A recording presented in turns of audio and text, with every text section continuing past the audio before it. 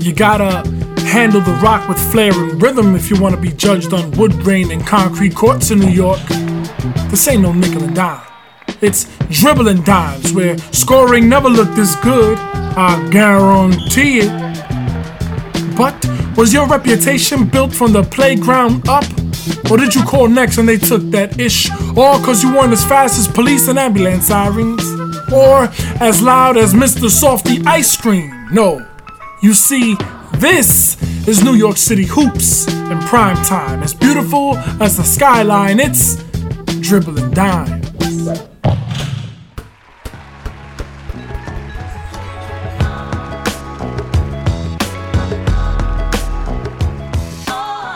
He grew up 4 blocks away from Rice High School in Harlem, but chose St. Raymond because of the adventure it offered. He tried out for the freshman squad, made it, and gradually moved up the ranks onto the varsity squad by his junior season. Considered the consummate blue-collar player, he used his full arsenal of skills and basketball IQ to adapt and play the role the team needed for a victory. In his senior season, alongside a slew of top-flight talent, this 6'5" juggernaut helped bring the state championship back to St. Ray's after a 7-year drought. He attended the University of Maryland, Baltimore County, then transferred back home to Manhattan College to finish up his years of eligibility and earn his degree. On this episode of Dribblin' Dimes, we sit with the recipient of the 2000 Mr. New York Basketball Award, brand new father, and St. Ray's Hall of Fame inductee, Mr. Peter Mulligan. I was thinking like more the cool shit. That's why I was going. But I got you. All right, so this is another installment of Dribblin' Dimes. I'm Manny Digital. This is Emilio the Poet. And with us today we have Peter Mulligan. Yes, sir. Mr. Peter Mulligan. Yeah. Himself. Mr. Basketball? You was Mr. Basketball once upon a time? A lot of things, man. Yo, listen. And he's about to be, his jersey's about to be retired. He's going to be inducted. Oh, we're going right into that? St. Raymond. Yeah, let's talk about it, man. If we're going to introduce him, we got to put everything current events. This man is 2019. Talking about legendary stuff. This might actually roll out, right? That's January 6th is January the day. 6th. It's a Sunday. They got a triple header. I'm right in between that JV varsity game, about 3:30. How do you feel about all this, man? Oh, man, I'm blessed, man. So that's Coach Lopez set that up, right? Coach Lopez put this together. Started about a year ago. Oh, word. And, yeah, definitely. Everything he said came true.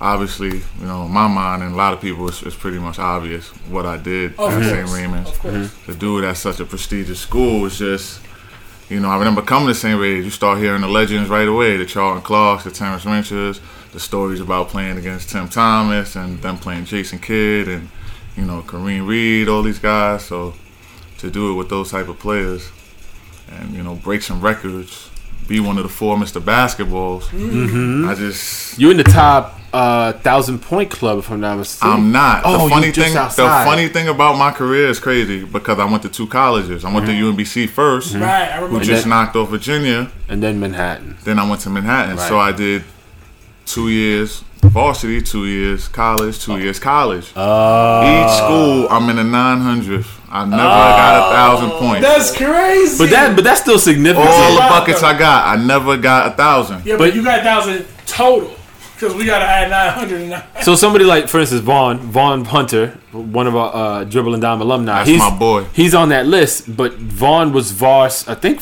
all 4 years, if I remember correctly. Vaughn did 3, I believe. 3. I think you're right. I think he did freshman and then he jumped up, yeah. But you did it in 2 and you got to 900-ish. That's pretty significant. That's a short window to get that much. Nah, I broke the record. I had the most points ever in 1 year in St. Ray's. It was 618. Wow. What was it before that, you know? Probably like 570 something. I'm not sure exactly. Nah, I don't know. Okay. But messed up thing, you know, Julius High is a competitor he is. Right. Very next year he breaks it. He scores. I think. Yeah, shout out to Jules, man. Yes, sir. He gets about 620 something. So That's it crazy. was short lived, but what an accomplishment. Hey, you know what though? That's good company though. So we talked about this, I think, before we started recording. So you originally from Harlem? I'm from Harlem. I still live in Harlem to this day. Live in Harlem. Okay. Born and raised, Harlem. Love it, man. Where are you from in Harlem?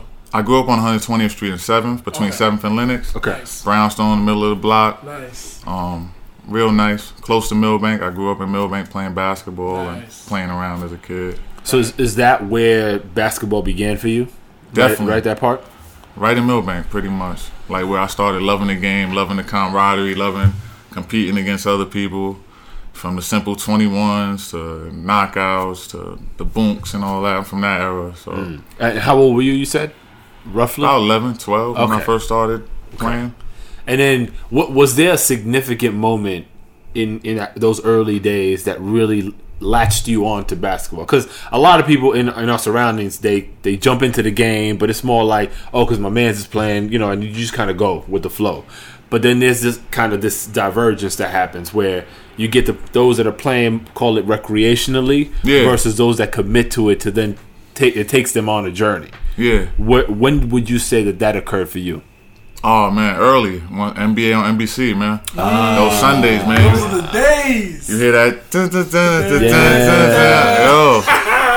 You ever played that video game, the arcade game? They had it. Was it NBA Jam? The two. Was it NBA was Jam? NBA Jam. But they had the That had intro. the intro. Yeah, it was NBA Jam. I think it was NBA Jam. Son, that shit Definitely. still give me Yeah. goosebumps. That was the shit. Goosebumps, man. So, was the shit. that Saturday, Sunday, at my grandma's house, it's a court right across the street. My grandmother lived right across the street from the Harlem Choir Academy. It was a court in the yard. I watch the games, and I just go out there and mimic the moves. Right. I would watch every player. I wouldn't just watch one player. I would try to pick up on anything cool I saw that I could, work in the game. Right. And then, good. So like with that said, because you were studying the game like to add things to your game already at that time. But did you find a player that you wanted to emulate though? Like was there a standout? Like I want to play like I don't know. Did you have a hero or something? Most people say Jordan, but I don't know if you. Yeah, it was Starks for me. Like, You're a true blue New Yorker. Yeah. Have the you met Knicks, John? man. Huh? Have you met John Starks? I haven't. I've never met John Yo, Starks. the coolest, humblest dude I think I've ever met. Like of I'm gonna say significance, like we're insignificant, but like that you've seen on TV that you consider a star. Definitely one of the most humble, cool ass dudes I've ever met in my life. Yeah, he came to Millbank as a kid, but I wasn't there that day. So. Oh, I don't know. I mean, I met him. I'm gonna give you my experience, John Starks. I'm gonna tell you my experience. All right, I did the Apollo Theater. I was an amateur at the Apollo in 2007. Right. Damn, congrats on that. Thank you. I get booed off stage. Right. I get Oh, booed that's off how he did you? stage. Well, it's just if you ain't great, it's your people, man. It's your it's people pretty from tough. Harlem. No, but it's all right. tough. It's all right. I expected it. I did it because I already knew, like, yo, this is a possibility I might get booed. It is what it is. I go backstage. Who do I see? John Starks and Herb Williams. They both flayed me. So I was Both of like, them? I thought it was Herb. Herb was the worst of both. Okay. Man. So Herb, if you wouldn't listen to me, I hope you got a humble. I hope it was just that night. But yo, I was like, yo, fuck them motherfuckers. I don't like the Knicks no way, but fuck y'all. But anyway, that's my experience. We've all grown from then. Hopefully. I don't know. And I definitely that's my 2 cents. All right, sorry. Continue. So John Starks was like the guy that you admired coming up as a professional basketball player. You kind of molded, honed your skills. I'd say I'm imagining in Harlem, right? You competed in and around Harlem. In and around Harlem. Okay. Yeah. And then where did you end up? Like, and obviously you went to St. Raymond, but even before that, like there's some development that takes place. What are some of those pivotal moments in that development that kind of got you to the next level? Oh, man, I would say the first one was after my 7th grade year. I went to public school on 93rd Street, and I knew I wanted to go to Catholic high school, and my mom wanted that too. Mm-hmm. So she wanted to prepare me for it, so she sent me to Mount Carmel, which is on Pleasant Avenue. Yeah. Mm-hmm. Back then, I was in love with the game, but I was nervous. I would get cut a lot from tryouts. I always wanted to play for Riverside Gauchos. Mm-hmm. I would get cut for a lot of factors. As you look back with perspective, nervousness was there a lot. Yep. But I had the skills. So I go to Mount Carmel. I played at my other junior high school. I go there. I get on the team. Now, back then, this is when the rankings first started. Mount Carmel was like a national school. This is where they first started. I think like 7 of them were like in the top 30 players in the country. They started coming out with the books. And even then, I'm like, wait, I know USA is pretty big. How are y'all, 7 of y'all? But this is when it started, this whole thing. So I made the team 2 weeks into the season. We playing. Gauchos had a tryout. I still wanted to play for Gauchos. My crazy ass. I was a weird kid. I skipped practice to go to Gauchos to try out. So he cuts me the next day. Word. I don't think that's weird. So this story, a lot of people think I got cut. It was more to it. And then he never let me back on the team. My mom's begged him. He said, nah, he could play JV. But it was a gift and a curse because I probably wouldn't have got many minutes playing with them anyway. Oh, okay. And I still was having fun playing with Millbank, playing 875. They had a lot of winter tournaments, and I was able to have a big role with them. Yeah. And my game was able to develop. So looking back, it was probably a blessing. Damn. And it gave me that rage. It wanted me to get revenge. Right. You know what I mean? Right. No, kids is cruel. 13 years old, so Yes, everybody snapping on me for not getting cut, Yes. for getting cut. Yes. But I'm still playing hard against anyone on the playground. I'm like, nah, it is what it is. I ball though. I'm a baller. Like I niggas. So you didn't allow that to like shake your confidence. Didn't. I love basketball. I was on it. No, but that's important though, because let me tell you, you were a kid at this time. Yeah. So where'd you get that from? Your parents? Like who instilled that kind of strength? Like nah, you still good though. Yeah, my parents, man. I had my mom and my dad. I was blessed. Right. They did really well. Laid it out for me. Sure. Yeah, experiencing the different things. And I was always good at a little bit of everything. So, like, I was playing piano. Wow. I was learning how to juggle. That's what's up. I was going to different camps that had nothing to do with it. I was exposed to a lot of stuff. Right. So, I knew there's stuff out here. Right. Something's going to stick. And when I played basketball, I was like, yo, I love this. That's Are dope. you an only child? No, I have a little sister. You I have a had a little little sister. God bless her. My sister passed away 4 years ago. Yeah, I had a sister named Madison.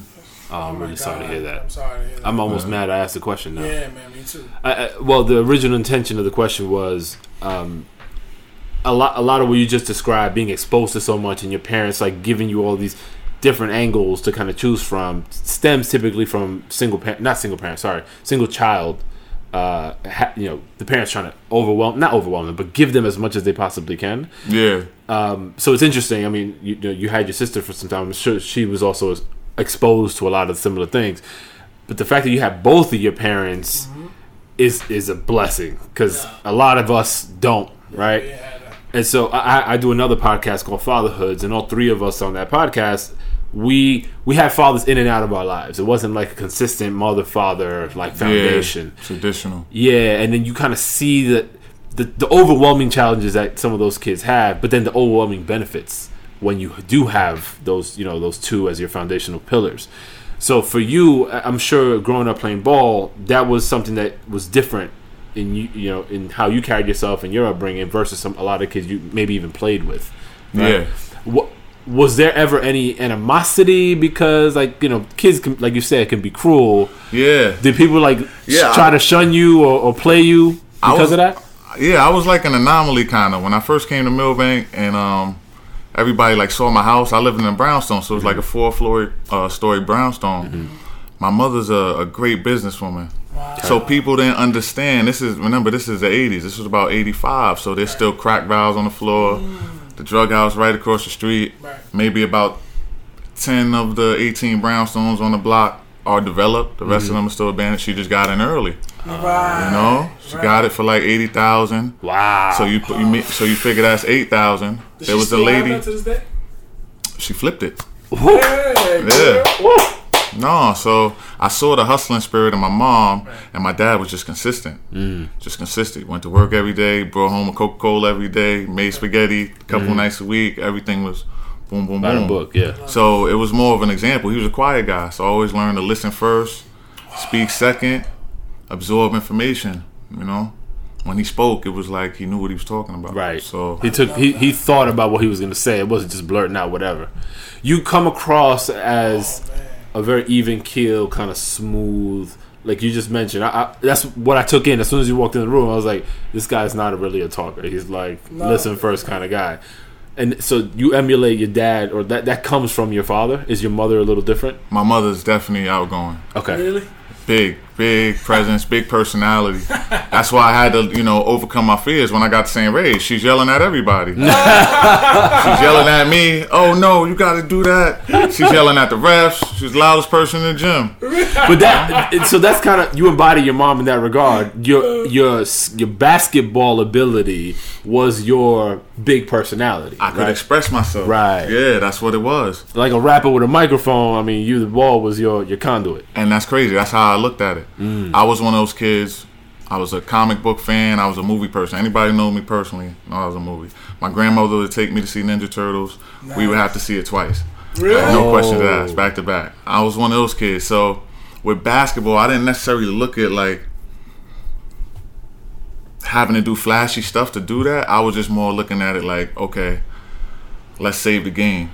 Like, let me be let me be Bruce Willis in Die Hard. Let me, I used to look at it like that, like, and that was my style of play. And that worked for you. That wasn't like a stressor. That you look forward to that opportunity. You embrace the challenge of having to carry a team. That's big. To victory. Yeah, that's nerve wracking for a lot of people. Right? But you know what though? It makes sense because you at 13, getting cut from Gauchos, everybody ranking on you on the court. You still maintain. For me, I'm like, everything you said is cool, but that right there sticks out because you're 13.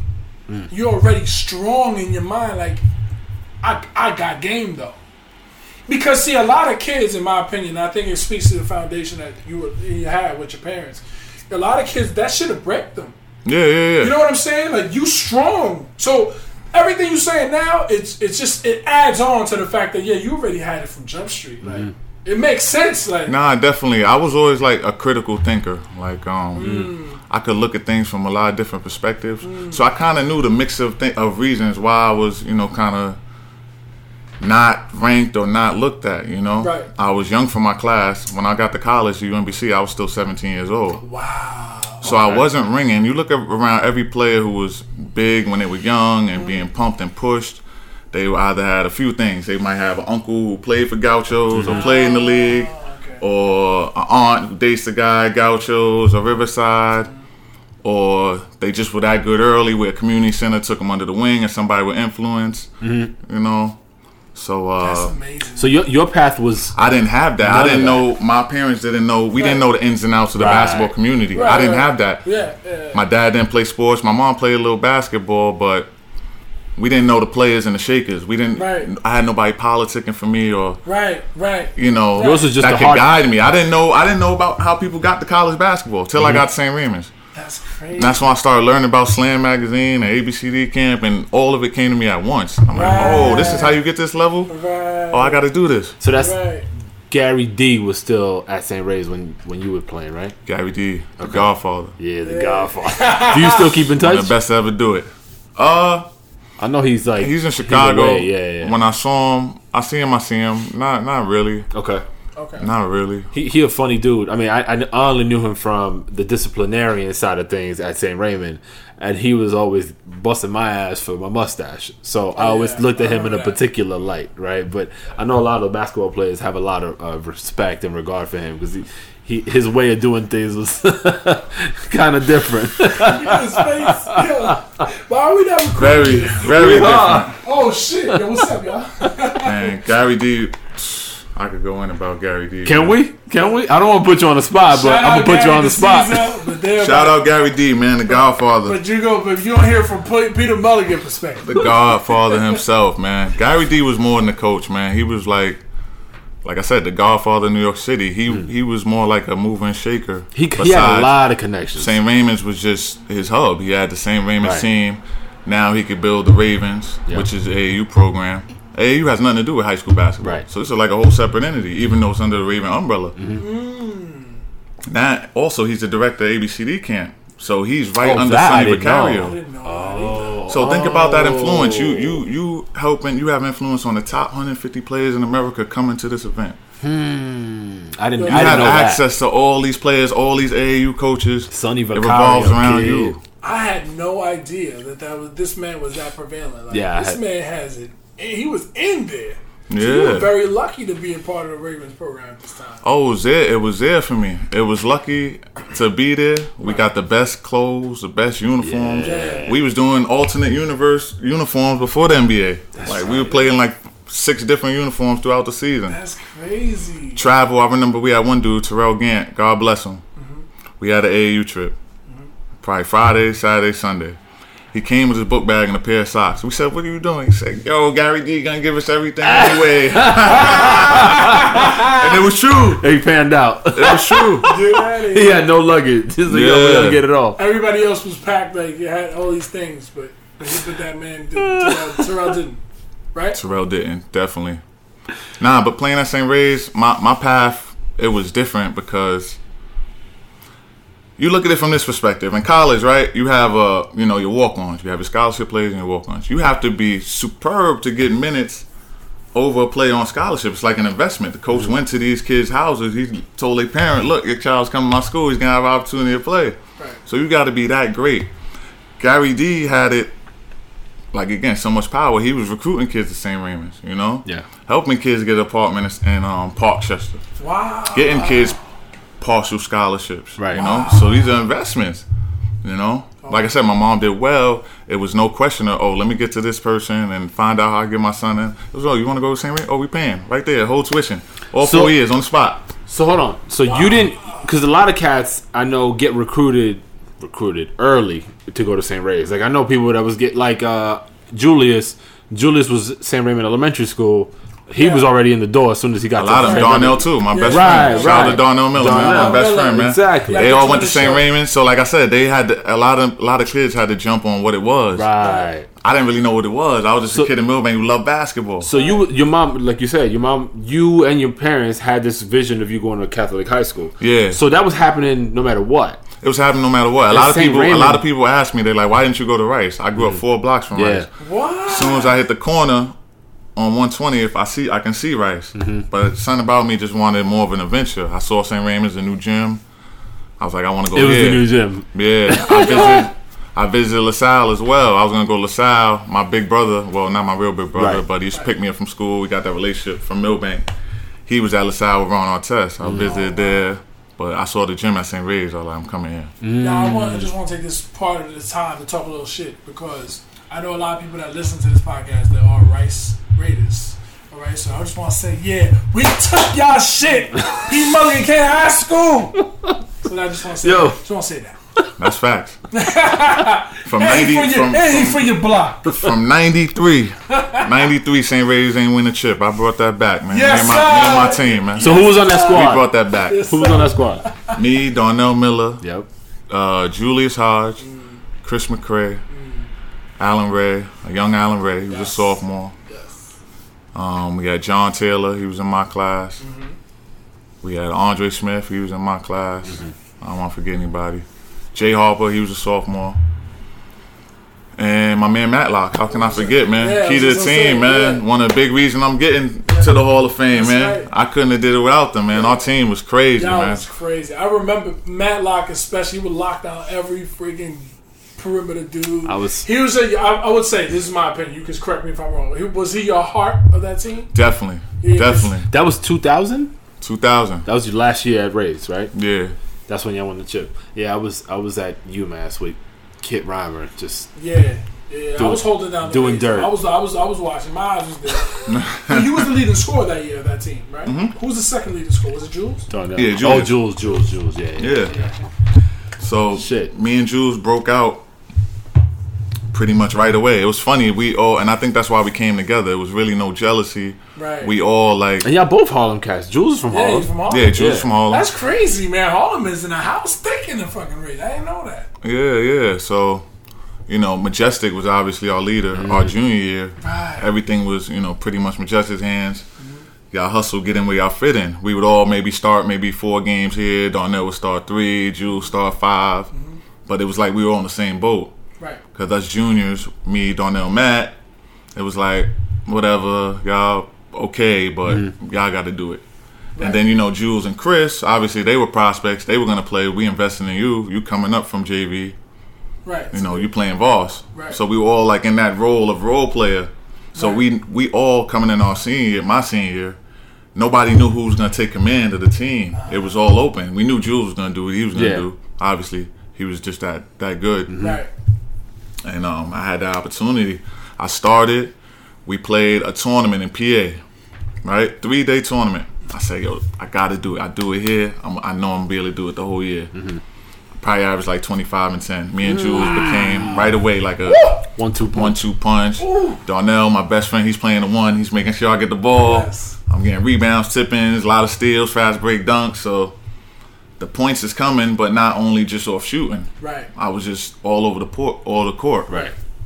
It was like my C to get the aggression out. I was so mad about getting everything looked over. Yeah. I didn't get the ABCD camp. Another big motivation. That might have hurt. I'm not gonna lie.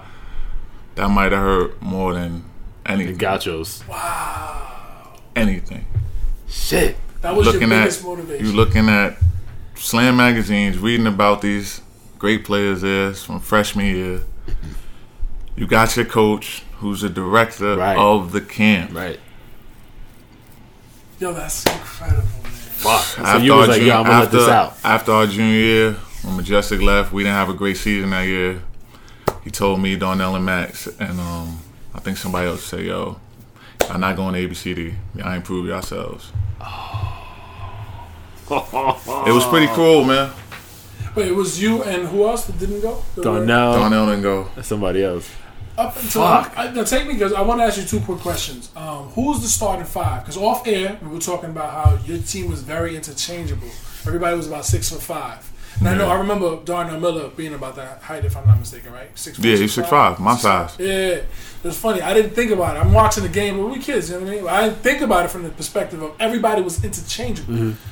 Jules is 6'7", if I'm not mistaken. You 6'5", so is Darnell Miller. Matlock was the only one that was probably like 6'. Only one short. Chris McCray 6'5", about my size. That's crazy. So me and Darnell and Chris about the same size. Jules, obviously skinnier, but lanky. Even longer than us. And aggressive, inner strength. That used to kill me. I used to watch him when he was at St. Raymond's Elementary. Yeah. And, I mean, he's frail when you played in high school together, but in elementary school, he was like a starving African kid. He was like commercials? Thousand. But the way he used to run the floor, B. Destroy our asses. I couldn't. It didn't stick in. I couldn't understand how this kid had so much ability and just looked so frail. Like I was scared for him on the court because I felt like he was going to get injured any moment. And this motherfucker, I mean, he was amazing. It's crazy to me. Crazy. You just took me back because I used to go to St. Dominic's. So we used to have St. Dominic's is no longer a school that exists. But we used to go to tournaments in St. Helena. I don't know if you're familiar with St. Helena. Yeah. All right, so there was tournaments there. We'd always play the Rays. Rays would destroy by like 40. Yeah, easy. And Jules would be the standout guy. Yeah. But at that time, though, Jules was one of the team because Coach Pat Nosh was the coach of that team. So Pat Nosh had the team where at the time the other players there was another guy by the name of William Rojo, which he was a star player for baseball in St. Raymond's high school. So he was like the jock of the team that I knew of. Like all the chicks would go to him, and he was like the dude, the face of that team. So I'm like, Jules was a great player, but he wasn't the star because he wasn't the Papi Chulo. He wasn't the popular dude. But when I would play him, Jules would destroy us. My temper was so much I couldn't see it for the greatness. I just want to kick ass. Like physically, I want to kick his ass. I didn't want to because you just whooped our ass. You stole my pride. Yeah, Jules. Like me, man. He was a hunter, man. Yeah. We were hunters, man. Yeah. And Jules was some aggressive players, man. So you missed out on ABCD camp after your junior year. Yeah. You came back your senior season.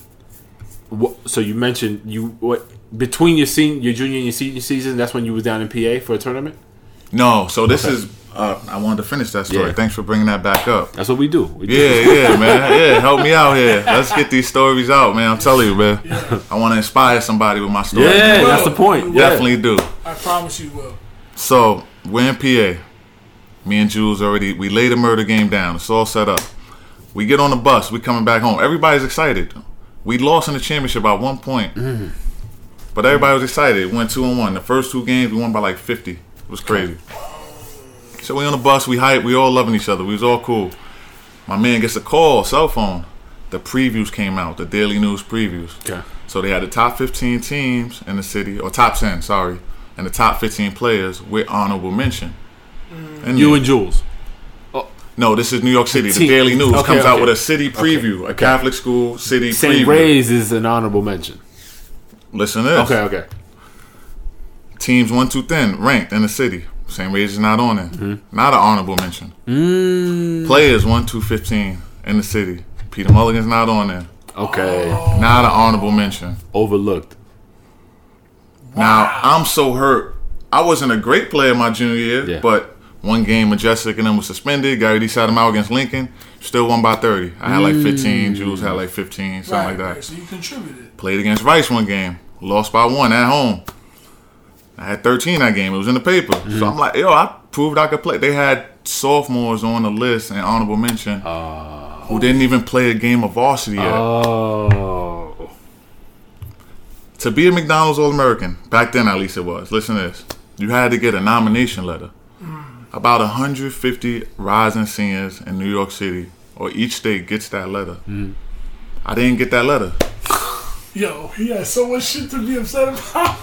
And then to end up, not only Mr. Basketball, but Player of the Year in all 3 major publications, New York Newsday, Daily News, New York Post.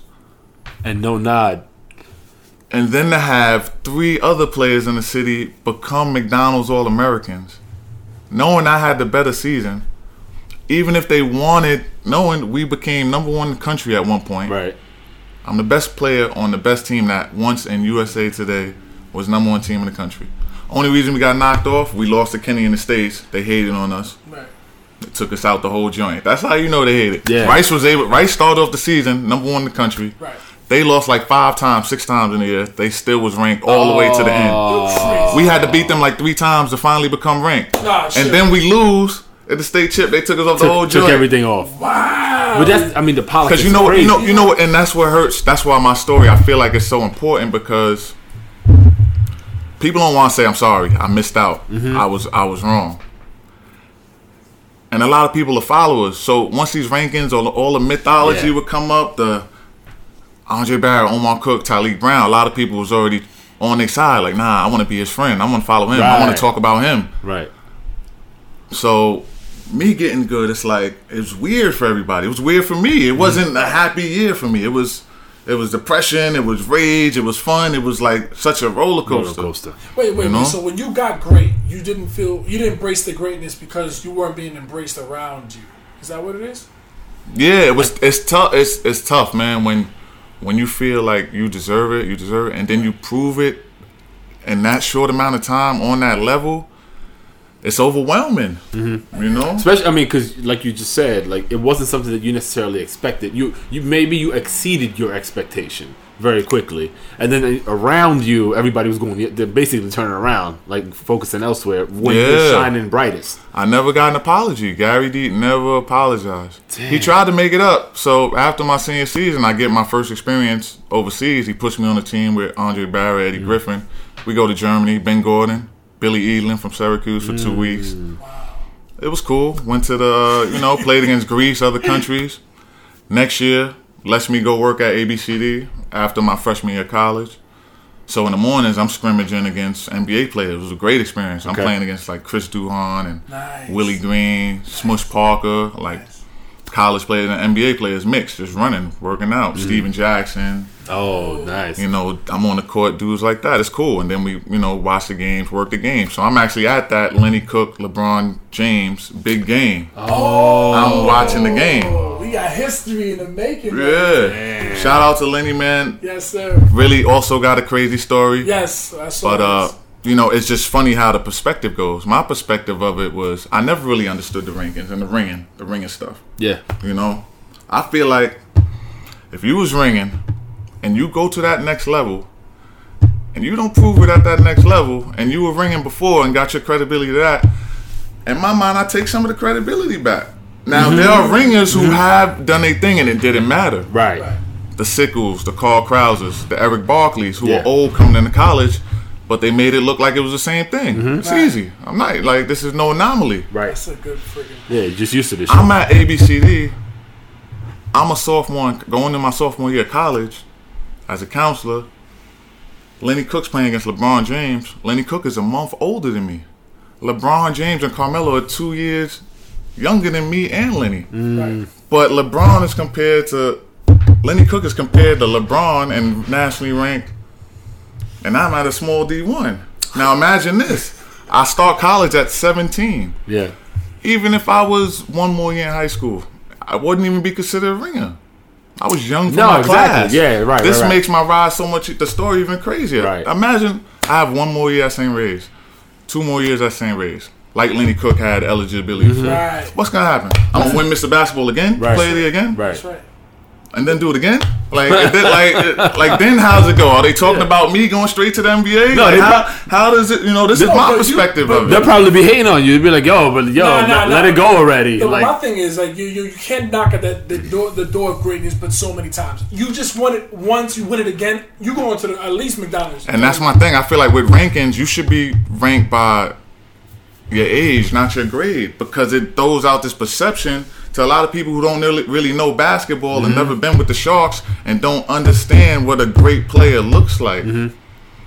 I knew the game. I was able to play all over the game. I knew what was supposed to happen in the game. I knew how to execute the game. I was on like scouting reports. I never had to really study that shit. I knew I could figure out tendencies quick. yeah. So I knew what it was on the court. So I'm with these guys, and you start getting the perspective. It's just weird. Like, why? I used to just be like, why is he being compared to LeBron James? And I never understood it. Shout out to Lenny. He's a great player, great prospect, great rising talent. But he had hole. He was raw, but he was athletic. Definitely had the athleticism for the NBA. You can see why he was a prospect. But because it didn't work out, I gotta look back a little bit. Like, well, you was ringing. Well, all right, let me ask you a question. Because you didn't, but whatever your circumstances, you didn't get drafted. You didn't go to another professional opportunity or something like that and kill. Right. And show why this and what. That's a very So good- I got to look at it like, yo, you was kind of ringing. Right. You know what? Let me ask you a question because first I want to make a statement, then I'm asking you a question. I feel like the game is from a business standpoint. This is my opinion. You're more inside, but their job is to find the next great anything, right? LeBron, if he looks like a motherfucker that could walk through the air, and the next Jordan, they got to soup that up. They got to soup up the hype because it's just a business. No question, man. It's business, man. It's like just like entertainment, man. There's one lead singer. You know what I mean? Yo, go ahead with It's only these one lead lines. singer, But man. what's sad Listen, is, man, you look at the New Edition story. That's what I'm saying. Like, Yeah. the perspective is great. Look at Ralph Tresvant, man. Dude, I never knew he was the guy. I know he was the guy. He was the guy. I didn't know until that Kidding movie. me? You're right. That's a very good. But it's that's one of the sad things about the game, right? So like, you have the young raw talent, and you're ushering them up this ladder, right? And then it flips almost like instantly, and it's probably at the nowadays it might even be at the middle school age where it flips into like the business, and now you got all the sharks surrounding all these kids, and then it's about opportunities, right, for them, right? So like, all right, how do I put this kid in a position? You know, he's got X amount of talent. How do I put the fanfare behind this kid so that we can get him into the next level? And then money just starts trickling down to people. And a lot of times the athlete, the star of that voyage, gets fucked over. Definitely. And that shit sucks. Cause like, just like in your case, like there is some scorn, there is some pain because of that shit. Like, I don't think that's you hating, or it doesn't come across as scorn. It's just, lived experience that was fucked up. Hey everybody, this is Emilio the Poet, debuting my spoken word poetry book, I'm a Poet and You Know It, Volume 1. As one reader called it, it's the best I've read since Maya Angelou. So come, see what all the fuss is on I'm a Poet and You Know It, Volume 1. Available on Amazon.com and via Instagram at Emilio_the Poet and on Facebook at Emilio the Poet. Thank you much. Yeah, it's just perspective. And maybe without that, I wouldn't have became Mr. Basketball and been able to get a scholarship to college and play overseas for 7 years. Maybe I needed that to get to the next level. Right. You know? Well, I mean, I don't think so. In my opinion, this is just me. You were fired up from the beginning with 13. I'm always go back to your 13-year-old. And then all those other things that happened to you, you know, you didn't make the ABC camp, but you used that as motivation, you know what I'm saying? And you became the great player that you became. Definitely. And you still had your success, though, because you did go overseas. You did play in college. You know what I mean? So I personally don't look at it. I mean, I understand what it could have probably been, and that's my other. I'm leading this to a question. If all the stars aligned for you, let's be hypothetical here. What would you have seen yourself at? What do you think would have been your ceiling if it was like you were at McDonald's, you were in ABCD camp? I'm being hypothetical here because I'm curious now. I know you have your confidence. You've compared yourself because you played against the talent. You've seen how you fare. What is the assessment that you could give yourself now if you had a scouting report, let's say, you back then? I was just a worker, man. And I would figure it out. I was smart, like I said, critical thinking. Only thing I can look back and say, I can't say what could have happened, but I just feel like, you know, with anything, iron sharpens iron. You know, I think my development would have been further. I love my college experience, playing at UMBC, and then transferring to Manhattan was the right choice for me. But I think if I played at one of those bigger schools, I would have saw what I needed to do better and adapted to it, and been an even better player. You know what I mean? Right. You might have. I mean, that's an interesting point because a lot of cats, maybe not a lot of cats, but the other side of the coin is you get to that level, that big name school, let's say from jump, and then you kind of fall into the background. You know, a lot of people do that as well. So, but in your case, you know, your pedigree is to step up to the challenge and like figure out how to make yourself that upper echelon kind of guy. Yeah, like I said, I had that ability. You know, the game is always going to be 90% mental. I knew how to erase the fear. I knew how to put the work in and understand what the work was for and how to execute the work with what I was facing, the people around me. The court is the resource, man. Yeah, you got to eat on the court. There's 10 people on the court at once. You got to make the plays, be productive, however you could do it. I understood. You don't have to be the leading scorer to have a great game. My goal was, in college, my goal became, let me be one of the top 3 players of this game on my team. If I don't get 20, let me get 10 assists. Yeah, let me get 14 points, 11 rebounds, 5 assists, 3 steals. Let me get something like that. Yeah. You know what I mean? You always wanted to be one of the leaders, but also be very productive at the same time. I'm going to be productive. I know what positive plays are, and I'm going to attack them. I'm going to get to the line. Behind every great scorer, they get to the line. I would always get to the line 7 times, any level I was on. What would you say, assessing your game further, what was the one thing that you stood out as far as your game? Like shooting mid-range, post-up, what would be a thing that, you know, this is your go-to? This is the shit that we can count on you to get and how to get it. What would be that thing on the court that you would do offensively? And then we'll get to defensively.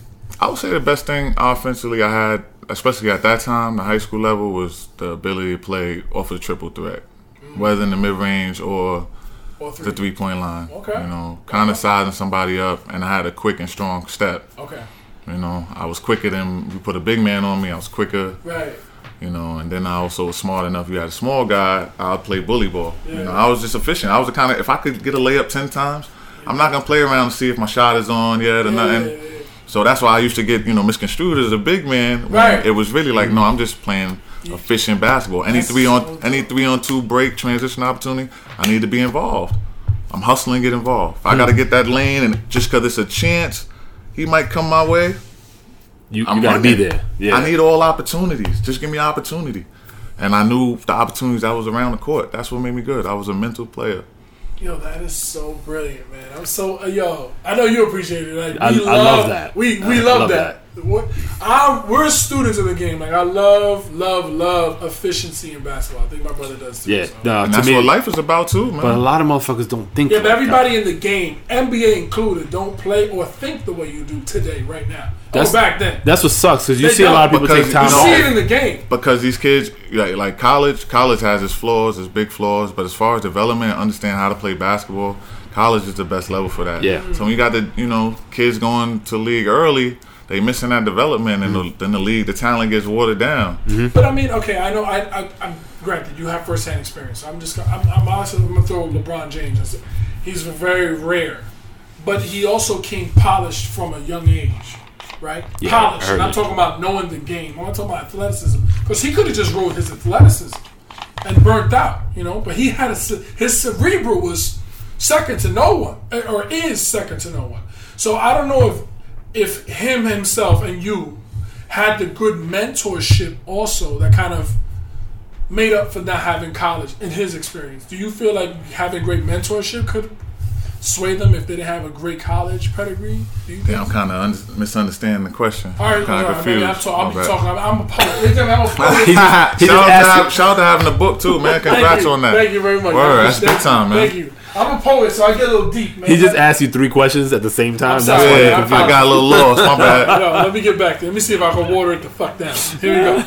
What I'm asking you is, do you feel like, you see how you said college is the best way to learn the game, right? I'm saying, I'm putting LeBron James as an example of being an exceptional player without college, right? Yeah. What I'm asking you is, do you feel like having great mentorship is a substitute or can be a substitute if you don't have great college experience, like you say, to know the game, to learn the game, to develop the game like LeBron James did? Well, it can sometimes some people just get it, man. Right. They just get it. But that's not the majority of people. Not the majority. That's a rare like few. you said, LeBron is an exception. He's an exception. But I'm also looking at you. You had efficient. Look how you talking. You're speaking from yourself in high school. We're not even talking about you college. Yeah. Or are we talking about you in college? Not yet. You're saying we're just getting into college. We're talking high school you. Your mindset. So you learned that efficiency before college. Yeah. I feel like you already had a great grasp on the game. Definitely. You see? So I already feel like you already had that. So let's say you made it to the NBA. You had it in high school. Yeah. You were an exception. Do you feel like you had, let's say you went to the NBA. You learned it. Where did you learn it? Where did you learn the cerebral aspect of the game to be so efficient like you were coming out of high school into college? Where did you learn that from? Just the experience. And then, playing at St. Ray's with the unique team we had, it was all over the court. I knew I had to play different positions. So a lot of stuff I would pick up quick, when I got to college. But also, shout out to DeCesar with that, man. We had a different type of program at St. Raymond's. We were blessed with freshman year. The gym was, where the middle schoolers, where they play the games there. But they built the new gym by my sophomore year. Nice, yes. And we just had all type of equipment. If you was on varsity, you lifting weights. So we was on the stuff early, lifting weights. He used to give us remember the shoes was in that make you be on your tippy toes? Yeah. Y'all had those? Oh my God. Did them shits work? I don't know. You don't know. We would have little. Y'all was dunking anyway. It didn't matter. Yeah, we would have little workouts in those. We had we was doing the step joints. We was watching film. So Gary D also developed us early. It was running like a college program pretty much.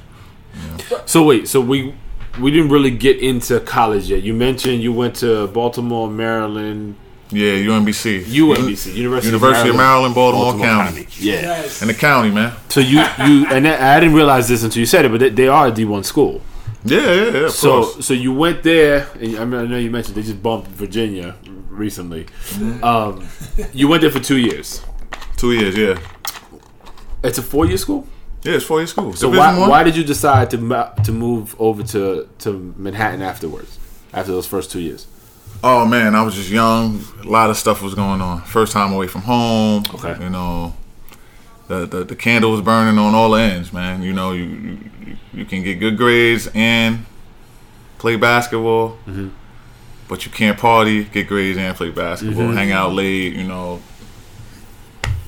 crazy stuff. It was too much. The grades was gonna suffer. I was gonna get my work in. The basketball was gonna go. Yeah. So the grades suffered. I really needed to transfer grade wise. It worked out. I needed those 5 years. So my sit out year, I graduated right on the cusp, right on time. So take us through the basketball. So you left St. Raymond's. You get to UMBC. What was that like? Like initially, you get on the basketball court. Your first preseason maybe. Yeah. What was that like? Oh man, it was great, man. It was fun. College. You did the Midnight Madness. We had Midnight Madness. Yeah. That was a cool experience, Just being on a college campus is just cool, man. You embrace it, man. We had a lot of grass. The campus was like 2 miles long, but in a circle, so everything was inside a circle. It was cool, man. Were you one of those? My coach was really cool. He played in the NBA, Tom Sullivan. That sounds familiar. What team did he Back play? in the 60s. Like, I think he played on the Knicks or something. Okay. And he was still dunking at the time. He was like 6'5". He was coaching y'all? Yeah, he was our coach. Get out of here. That's So me and him had a great relationship. Right. Like, he loved me. He recruited you? He recruited me, yeah. Okay. He loved me. So I had the keys right away. So the basketball part was just exciting. I did some great things. I broke the record for the Rookie of the Weeks in the NEC conference. I won it like 5 times. Oh, shit. I was Rookie of the Year. Obviously, we're doing that. I think I averaged like 15, 6, and 3 my first year. Wow. My sophomore year, we had 20 wins. Okay. I averaged like 16, 8, and 3 and 2. I think I was the only player in D1 to lead I led the team in every major category. Statistical category. Yeah. Steals, rebounds, assists, and Fuck. and points. And shout out to your cerebral for remembering every single stat, ladies and gentlemen. I think it's funny because every athlete that we've had so far, they act like they're not sure. Nah. They know. They've said it, and I've looked it up, and the shit is exact. Really? So like, P was like 2, 3. Nah, fuck that. You got that shit right there. Weeks. I got these motherfuckers. Yeah, man. Gotta love yourself, man. I ain't mad. I ain't mad at that. What you did, man. I'm mad at that. We all here to be special, man, and do something with our lives, man. So, but you know what? Okay, forgive me for this, man. I'm not done with your cerebral aspect of the game. I love it so much. I have to ask you more questions because I'm so like. I get what you're saying. You guys had everything. But you talked about you doing your own scouting reports and knowing tendencies, right? Okay, the reason I'm saying all this is because for me, that's greatness. That's elite level.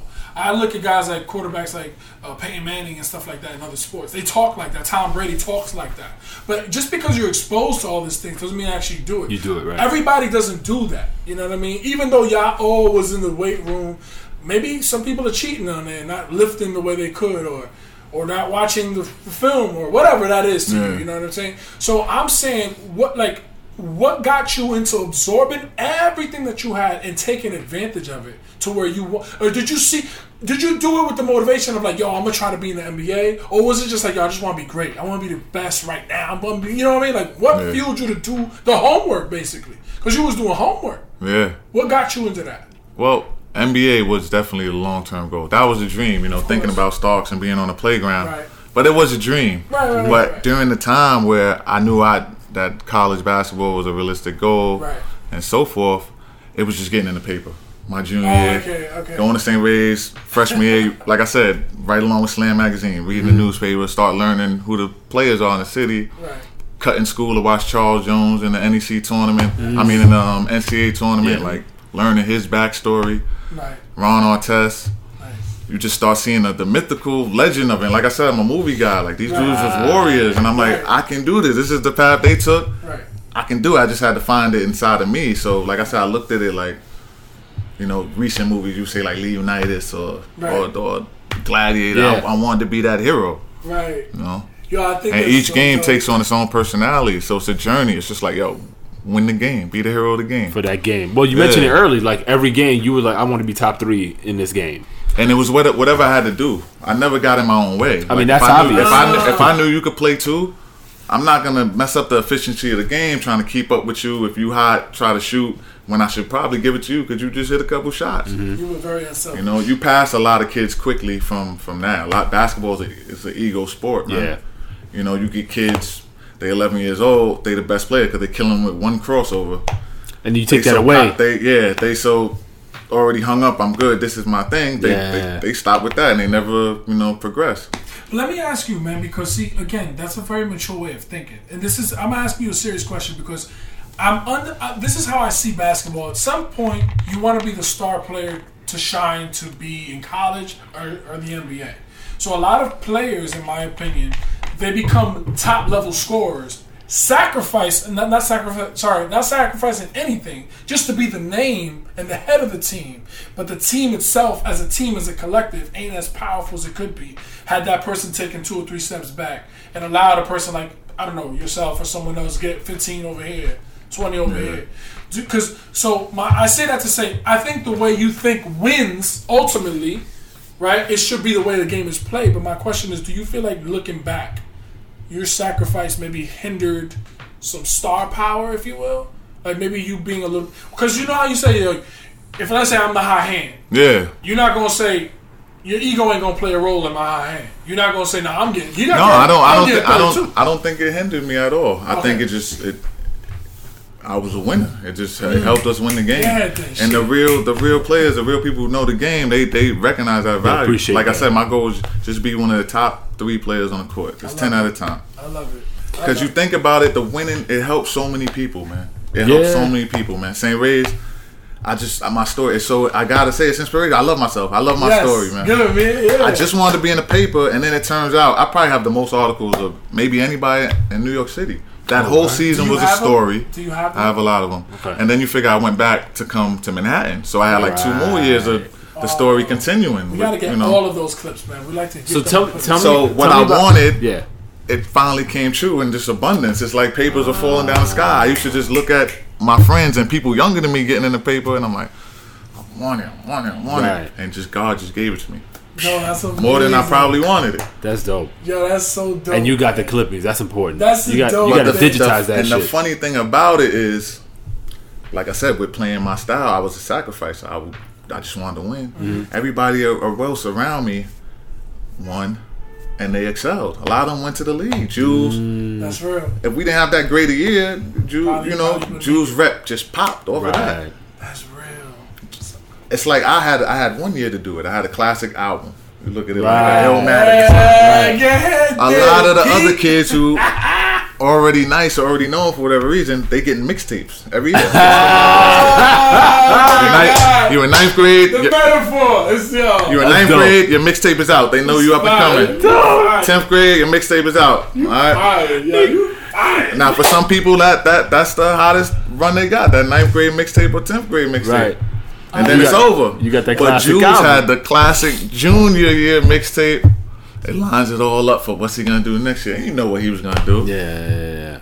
You know what he was gonna do. That's dope. We got it. Yo, that's on the promo. That's so going many, on the yo, promo. you got so kid. many quotables in here. Not only Jules, and then look at how we lined up out. Now Jules lines up Alan Ray. Yeah. Now we line up the Gavin Grants, the Ricky Torres, the Lewis McCroskys, the Brian Langs, and St. Ray's is back. You guys, they didn't win a championship since '93. Right. That's big. Wow. Just 7-year drought. Francisco Garcia, AAU, he goes to the league. Andre Barrett. Barrett. Yeah. You know, and the perspective of it, Gary, we saw that too. That was a big motivation for the team. Shout out to Dre. Dre played AAU with us with the Ravens. Andre Barrett. Yeah, we talked about Jules and his fire. He kind of sparked it. Right. Jules refused to play. Jules was 1 year younger, so he had the option to play 16 and under. Okay. We were all going our senior year. We played 17 and under. But Dre played with us. It's Gary D, like I said, his influence. Yeah. I'm gonna help you become All-American. I got ABCD camp. I know the movers and shakers. Everybody needs me. Majestic, All-American. Right. Not saying they're on it. I came up with some great, Yeah. Great. They earned it. Yeah. great That's players, man. Yeah. Great players. Helped me become better players. That's beautiful. Dre was dominating, doing a lot. But like I said, it goes to the lead singer group mentality. So when we won a lot of AU tournaments. That's when I knew. I'm like, I'm killing. What's going on? Right. Gary D, what's Something's up? up. I had 2 schools recruiting me. I had UMBC and LIU. That's why I signed early. Gary D sat me down and said, yo, these schools saw you all year, last 2 years, because they would come. All the big schools, just to watch us practice. We had Majestic. Damn. They was coming. Just to watch you practice. Yeah. He was like, yo, they don't want you, man. You need to take this school. Oh shit. You like it down there. You might get hurt this year. We probably not gonna be good. He thought we wasn't gonna be good. Your senior year, he thought y'all weren't gonna be good. Yeah. Wow, that's big. And y'all took the chip. Well, he had 6 years and change of He not thought it winning was the a chip. rebuilding year. Right. Everybody thought, all right, we're gonna wait on Jules, Chris McCray, Ryan Ray. It was one of those thoughts. So Right. I was pissed, man. Ah. I was pissed, yo. We winning and that's it. Yo, And you led that senior season. You led the team. I led the city in scoring. The whole New York city. City. That was 2000, correct? 2000. 2000. And that was the championship year was in Fordham University. Fordham I University, was there yeah, at we the beat game. Rice. I was one. Yo, that shit was crazy. Shit. I Yo, remember I was there. it became like East Europe games for a second. They said Rice students was jumping St. Ray's students after the game. Yeah. Yeah, snuff. Yo, they was tight, man. Oh my God. It was tight, man. And it was, like I said, it was weird feelings, man, because we loved Dre Barrett.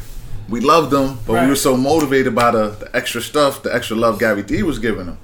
Oh. You know, we would get a couple pair of sneakers. I remember the Antoine Walkers was out. Right. Everybody was so hyped to get them. We like, yo, I want another pair. How we gonna manipulate Gary D to give us another pair?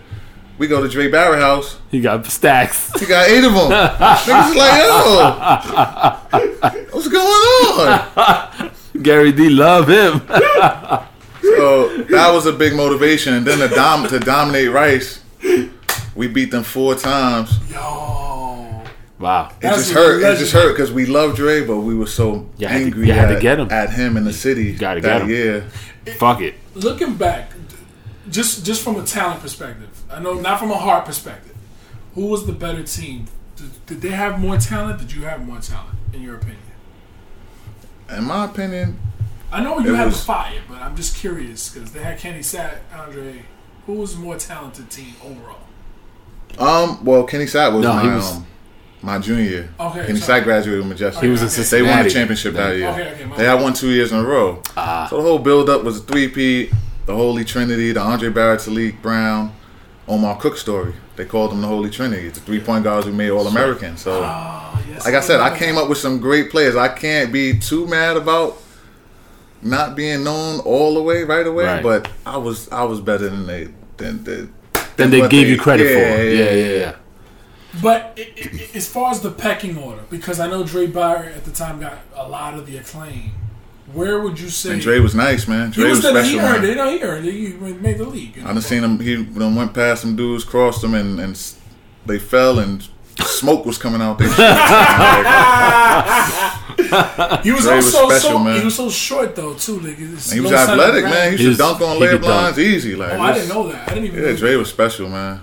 It's a freak athlete, yo. To be that small, but he was fast, man. How tall is he? Like 5'10"? No, I don't even think that tall. He might be 5'8". Maybe. I think I'm taller than him. I mean, I'm 5'10" and change. We did, because I remember seeing him at the race, and I would look. I was like, yo, that's Dre Barrett. Like, nah, Dre was a force, and I would just keep it simple. Like I said, I'll blend in. I stand right on that baseline. Dre getting on the top of the key, break that defense down. I catch it. I jump into the defender. I get an and one. Simple. I get like 25 points easy. All it, and I'm like, yo, I'm producing. What's going on? No. I guess they ain't like that style of game. It wasn't pretty enough or something. You know? That it could be, because we were talking about that before, like the finesse aspect of the game. You know, we'll say now, but even maybe when you were coming up, it was turning over that way. The grit, grind, efficiency factor. It's gone, man. Yeah. You see these kids working out and they doing all this fancy shit, stupid James Harden stuff. It's like that could work. Street ball. You do what you want, kind of. Maybe even some high school if you're good enough to get away with it, but you got to be realistic. Work on the basics until you become. There's only gonna be 1 or 2 players on the court at high levels who have that option to even take that shot, unless the shot clock is like on 3 or something. Right now, go ahead. It's a different time. The chance of you becoming that player is slim. So why are you working on this? Like I said, my game triple threat. I was killer. I had a quick first step, strong first step. That was it. My crossover. I mean, a crossover is just as good as me jab stepping you like that. As long as I get the angle, it's about the angle. Yeah. That's all it really is. You can do any move will get you, whatever move gets you the angle. It don't got to be the complicated behind the back. Simple shuffle, yeah. Yo, I just want to say this to you. I don't know if you do it. That's why I want to get into what you're doing today, because wait, we didn't touch on Manhattan much. I want to get into Manhattan a little bit because UMBC, we talked a little bit about. You was cooking crazy over there. What was the experience in Manhattan, and how did you fare against the competition there?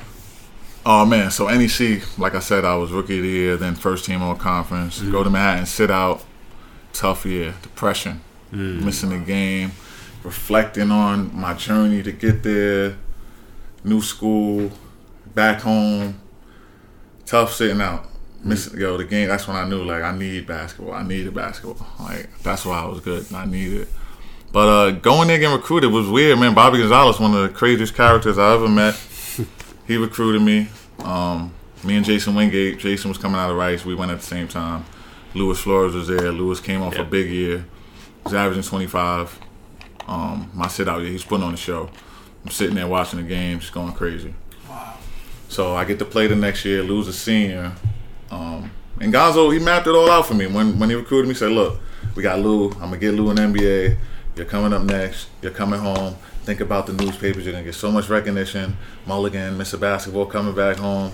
You play with Louis 1 year. Louis goes, but trust me, we're going to win it again. They went to the tournament my sit-out year. Mm-hmm. And then they went again. He said, we're going to go to the tournament. That happened. But, Lou went to the league. He averaged like 25 points my senior year. My senior averaged 20. Wow. Played good, but the trust wasn't really there with Gonzo. This dude was crazy, man. I'm telling you, man. If you look up some of the articles about him, this dude was doing so much, man. The most. All the way most. Just a tough person. They made a quote. They said, he makes coffee nervous. So not even necessarily on the court, like every road trips. One of the bus drivers, they had a quote from the bus driver company. Said they told the athletic director, "Hey, Bob, I got 200 drivers. I'm down to one who will drive for Bobby Gonzalez." Oh shit! No way. Straight up. Oh no shit! Way. So everybody got it. Right. He could break a week down, Right. So that's crazy. My junior year, so he brings me back with all these. Listen, when I gotta go through it again, crazy.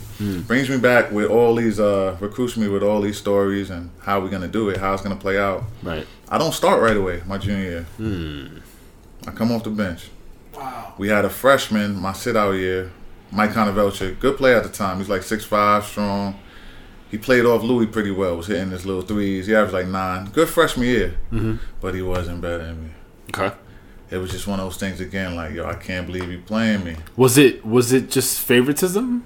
My theory was he wanted to, in my opinion, and I believe in myself, I think he didn't want me to see. He looked at it like, I don't want you stepping on Lou's toes. I want Lou to average exactly 25 again. I don't want Louis averaging 22 for you to average 17. I want you to know the pecking order.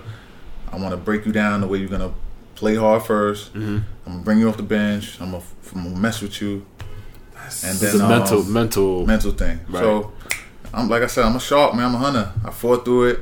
Middle of the year, he finally started me because he knew for us to go to the tournament again, he was gonna need me to play. Right.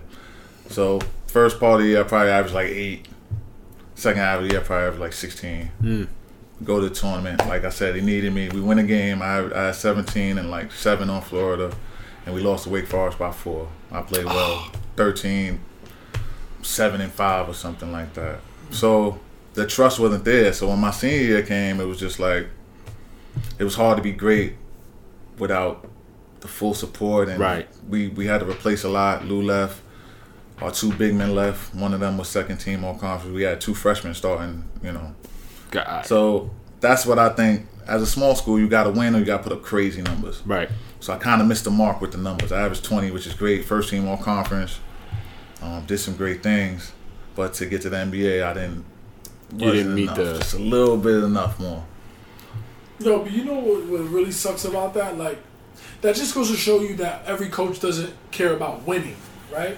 Because even if he drops 22 instead of 25, and you're dropping 17, your team is a better team. No, but I wouldn't say that because you have more room for error with this great team and this talent. It wasn't just me and Lou. We had, like I said, another 6'6" player, my man Dave Holmes, second team all conference. So if you look at it from a gambling perspective, they got the spreads. We're playing in the MAC conference. We're really like a mid-major team. We're a great team. Yeah. You can calculate it like, hey, we'll probably win by 10, an average of 8 more points this way, but I'll probably still win by 3 this way, or 3 less points. Okay. I can get away with it. I get it. I can get away with Lou maybe taking a couple bad shots. I get it. We'll still end up win all right because I have good players. He had very good players. Right. So that's how I look at it. Not like they don't care about winning. Right. But if I can win doing my way, I'm gonna do it that way. The outcome is still relatively the same. Yeah, and a lot of players have that mentality. A lot of players who don't go anywhere and they play rec ball and all that, it's because they play like, okay, I'm playing rec, probably want to win, but I want to get off. I'm gonna take a couple shots, even though I know I never make them. It could be 8-8. If I didn't get my couple shots yet, I'm taking them. So So you left Manhattan. Well, let me ask you this: you graduated. Graduated. Big graduated. thing. That's Shout out to me, man. Yeah. Shout out to my parents. you. My parents showed me the example. They both graduated. Good. I got it done. Now it's big. Your degree was in what? Criminal justice, sociology. Okay. So, I want to get into what you're doing today, but before that, you went pro. I went pro. Okay. Yes. We keep I was talking about blessed. the league, I but caught that boat. I caught you that a boat. professional basketball player. Caught that boat across the water. I was blessed. A lot of players who, that's what I'm saying. Everything is a blessing and learning experience. A lot of those players, even some McDonald's All-Americans, didn't get to play overseas or play as long as I did. So. And that was what, a 7-year career roughly I did overseas? 7, yeah. And you played, name again the countries that we talked about off air? I played Czech Republic, Hungary, France, Portugal. I started in Portugal. France. I did France a year, which was great. Played in Mexico for a little while with Kenny Satterfield. Shout out to Kenny Sat. Yeah, definitely threw me a blessing, man. And that's why we here on this earth, man, to be each other's angels. Yes, sir. I was, waiting around a little long. I think I was 28. It was like November. Kenny Sat called me like, yo, you're going to come play with me. I got a job for you. Wow. That's right in dope. Mexico. So it was cool to play with him because he was our hero. Yeah. He was our hero, man. He was so special, man. Right.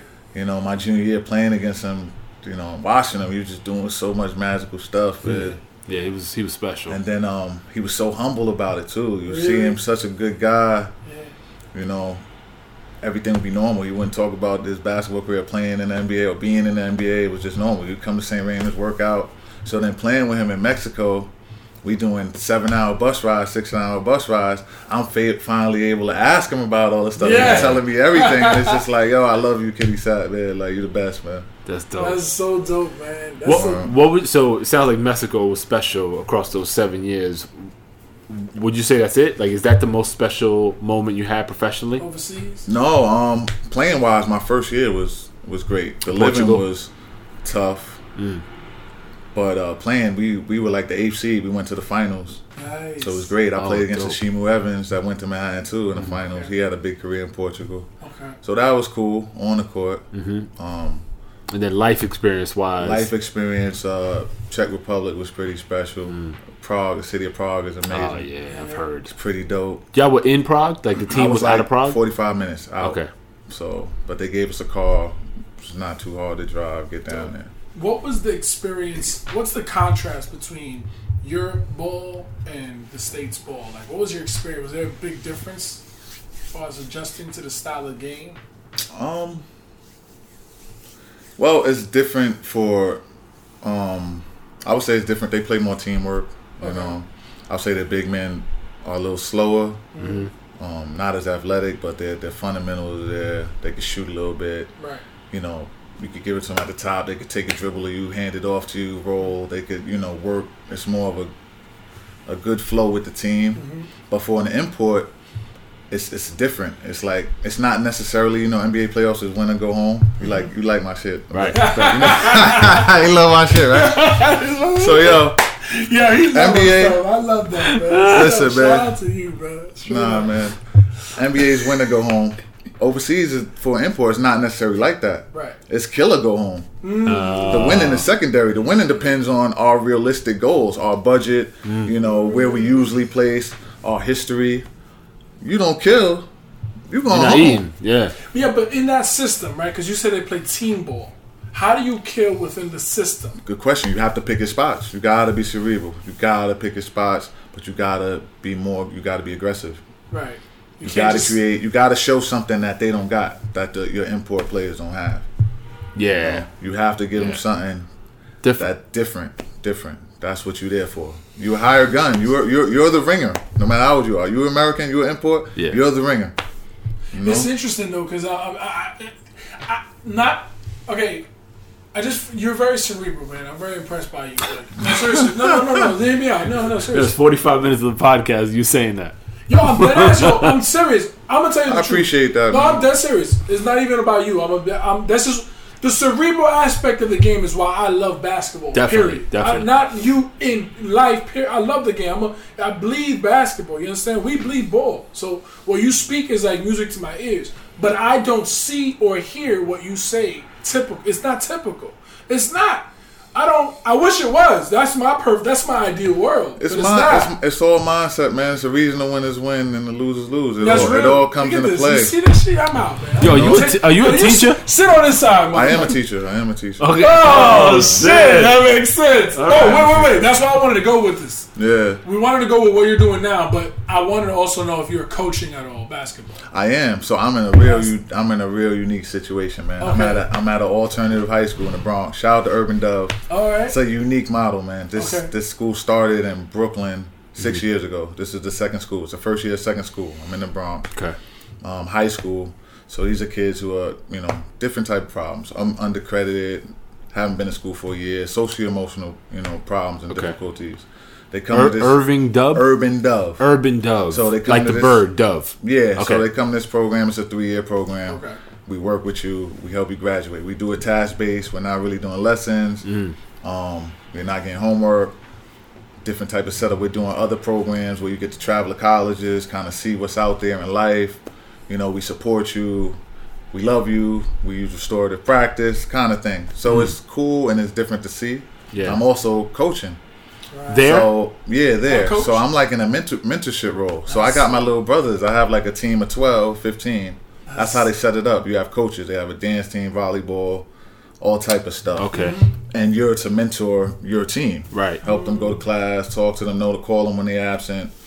And y'all compete? Like your team competes around? Yeah, we in the charter league. Oh, we in the charter league. That's so dope. How old are these kids? These kids are 16, 17, Okay. But we in the JV joint, so here I am, crushing ringers, but athletic directors say, yo, if the birthday's on 01, just put those. Just put it.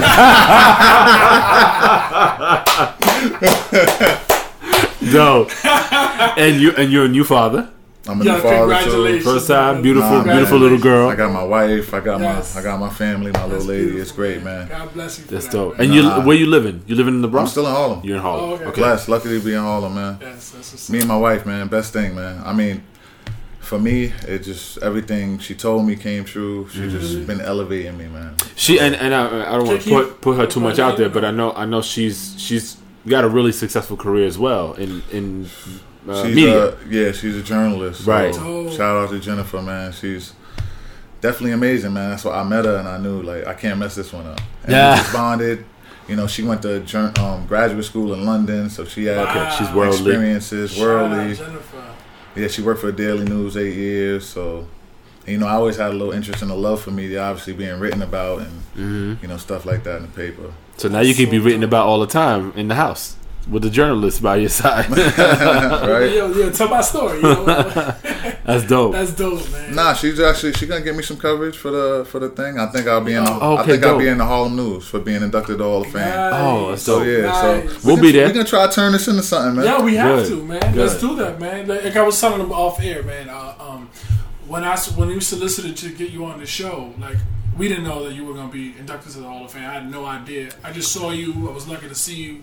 But I always feel like things happen for a reason. Things align. You know what I'm saying? So I'm glad that we could push you. Hopefully this pushes you. Hopefully, all your publicity is well deserved, man. And I just want to say, from a standpoint of a fan of the game, people like you is what makes people like me want to watch the game. You know what I'm saying? Yeah. So I just want that's real to real. I applaud your success, but I'm also more so saying, damn, I love what was the journey behind that, because we all. Hopefully our viewers and we got a lot of young kids and high school kids and stuff that learn, that want to grow and want to be professional ball players. It's dope that you shared your input, your wisdom, your intellect, everything, man. Because I want the game to be fruitful, man, but I also want people to see the perspective of success. It's not just NBA. It's a lot of different things. You know what I'm saying? Yeah, man, it's life, man. Right. Like I tell the kids, man. Yo, just watch all the Rocky movies, man, from the beginning. You'll learn everything you need to learn about life, movie man. buff. That's what we got to do something else with that shit. Yo, you'll learn everything you need to learn about. Think about it. In the Rocky movies, you'll learn everything you're gonna face in life, pretty much. I'm gonna watch them now with that perspective. I'm gonna watch them. We might have to. I feel like he has so much. We have to give back. It's on a the lot. Show. It's a lot. We gotta get you back on this show. Dead ass, yo. Dead ass. But the main thing behind any great person, they just keep getting up, man. Everybody getting, life is hard for everybody. Trust me. Right. Where can people reach out to you, find you, social media, etc.? Or do you want to be found? If you want to be Man, found. I could be found, man. What is it? I kind of move like a ghost sometimes, but I try not to be out there too much. But Oh yeah, I see you. try to keep it subtle. But I got an Instagram, PMully3. I got a Facebook page. Okay. Peter Mulligan, obviously. Okay. And I got a phone number. My phone number is 347. I was gonna say, damn. He said, I want to be a ghost, but let me throw it all out there. He was gonna Jimmy Butler the situation. Yo, chill. Email, I got LinkedIn. Yo, shout out to you, Peter. Congratulations on the Yes. enshrinement. I don't know what you can call it. man. Induct. I say it's such a blessing, man. I'm so happy and proud of it, man. It's like this year has been amazing. I get a daughter, You get a and kid, then I baby. get in the Hall of Fame. Like That's these are like amazing, man. they say, having a kid is the closest thing to immortality. Get ready, because Something else got to be close. Got to be being in the Hall of Fame forever in a place like St. Raymond. So Yeah. I'm so happy about it. I can't that's even big. lie. that's big. They say when you have a kid, you should expect several things to kind of happen. Like you get a lot of positive things to come about. So hopefully it's just the beginning Hopefully, man. of that. Yeah. Yeah, Yeah, man. that's big. Many So blessings. so for Dribbling Dimes, I'm Manny Digital, This is Emilio the Poet. and our illustrious guest, Peter Mulligan. Peter Mulligan. Thank you for coming, brother. Thank you, Oh, sir. Thank no you. problem. Thank you for yo. I want to take one picture with my.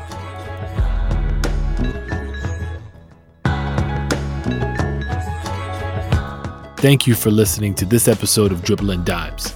If you like what you heard, please leave a review or comment wherever you're listening to us now. Check us out on social media as well. We're live on Twitter, Instagram, and YouTube. On all platforms, you can find us at DRIBBLENDIMES.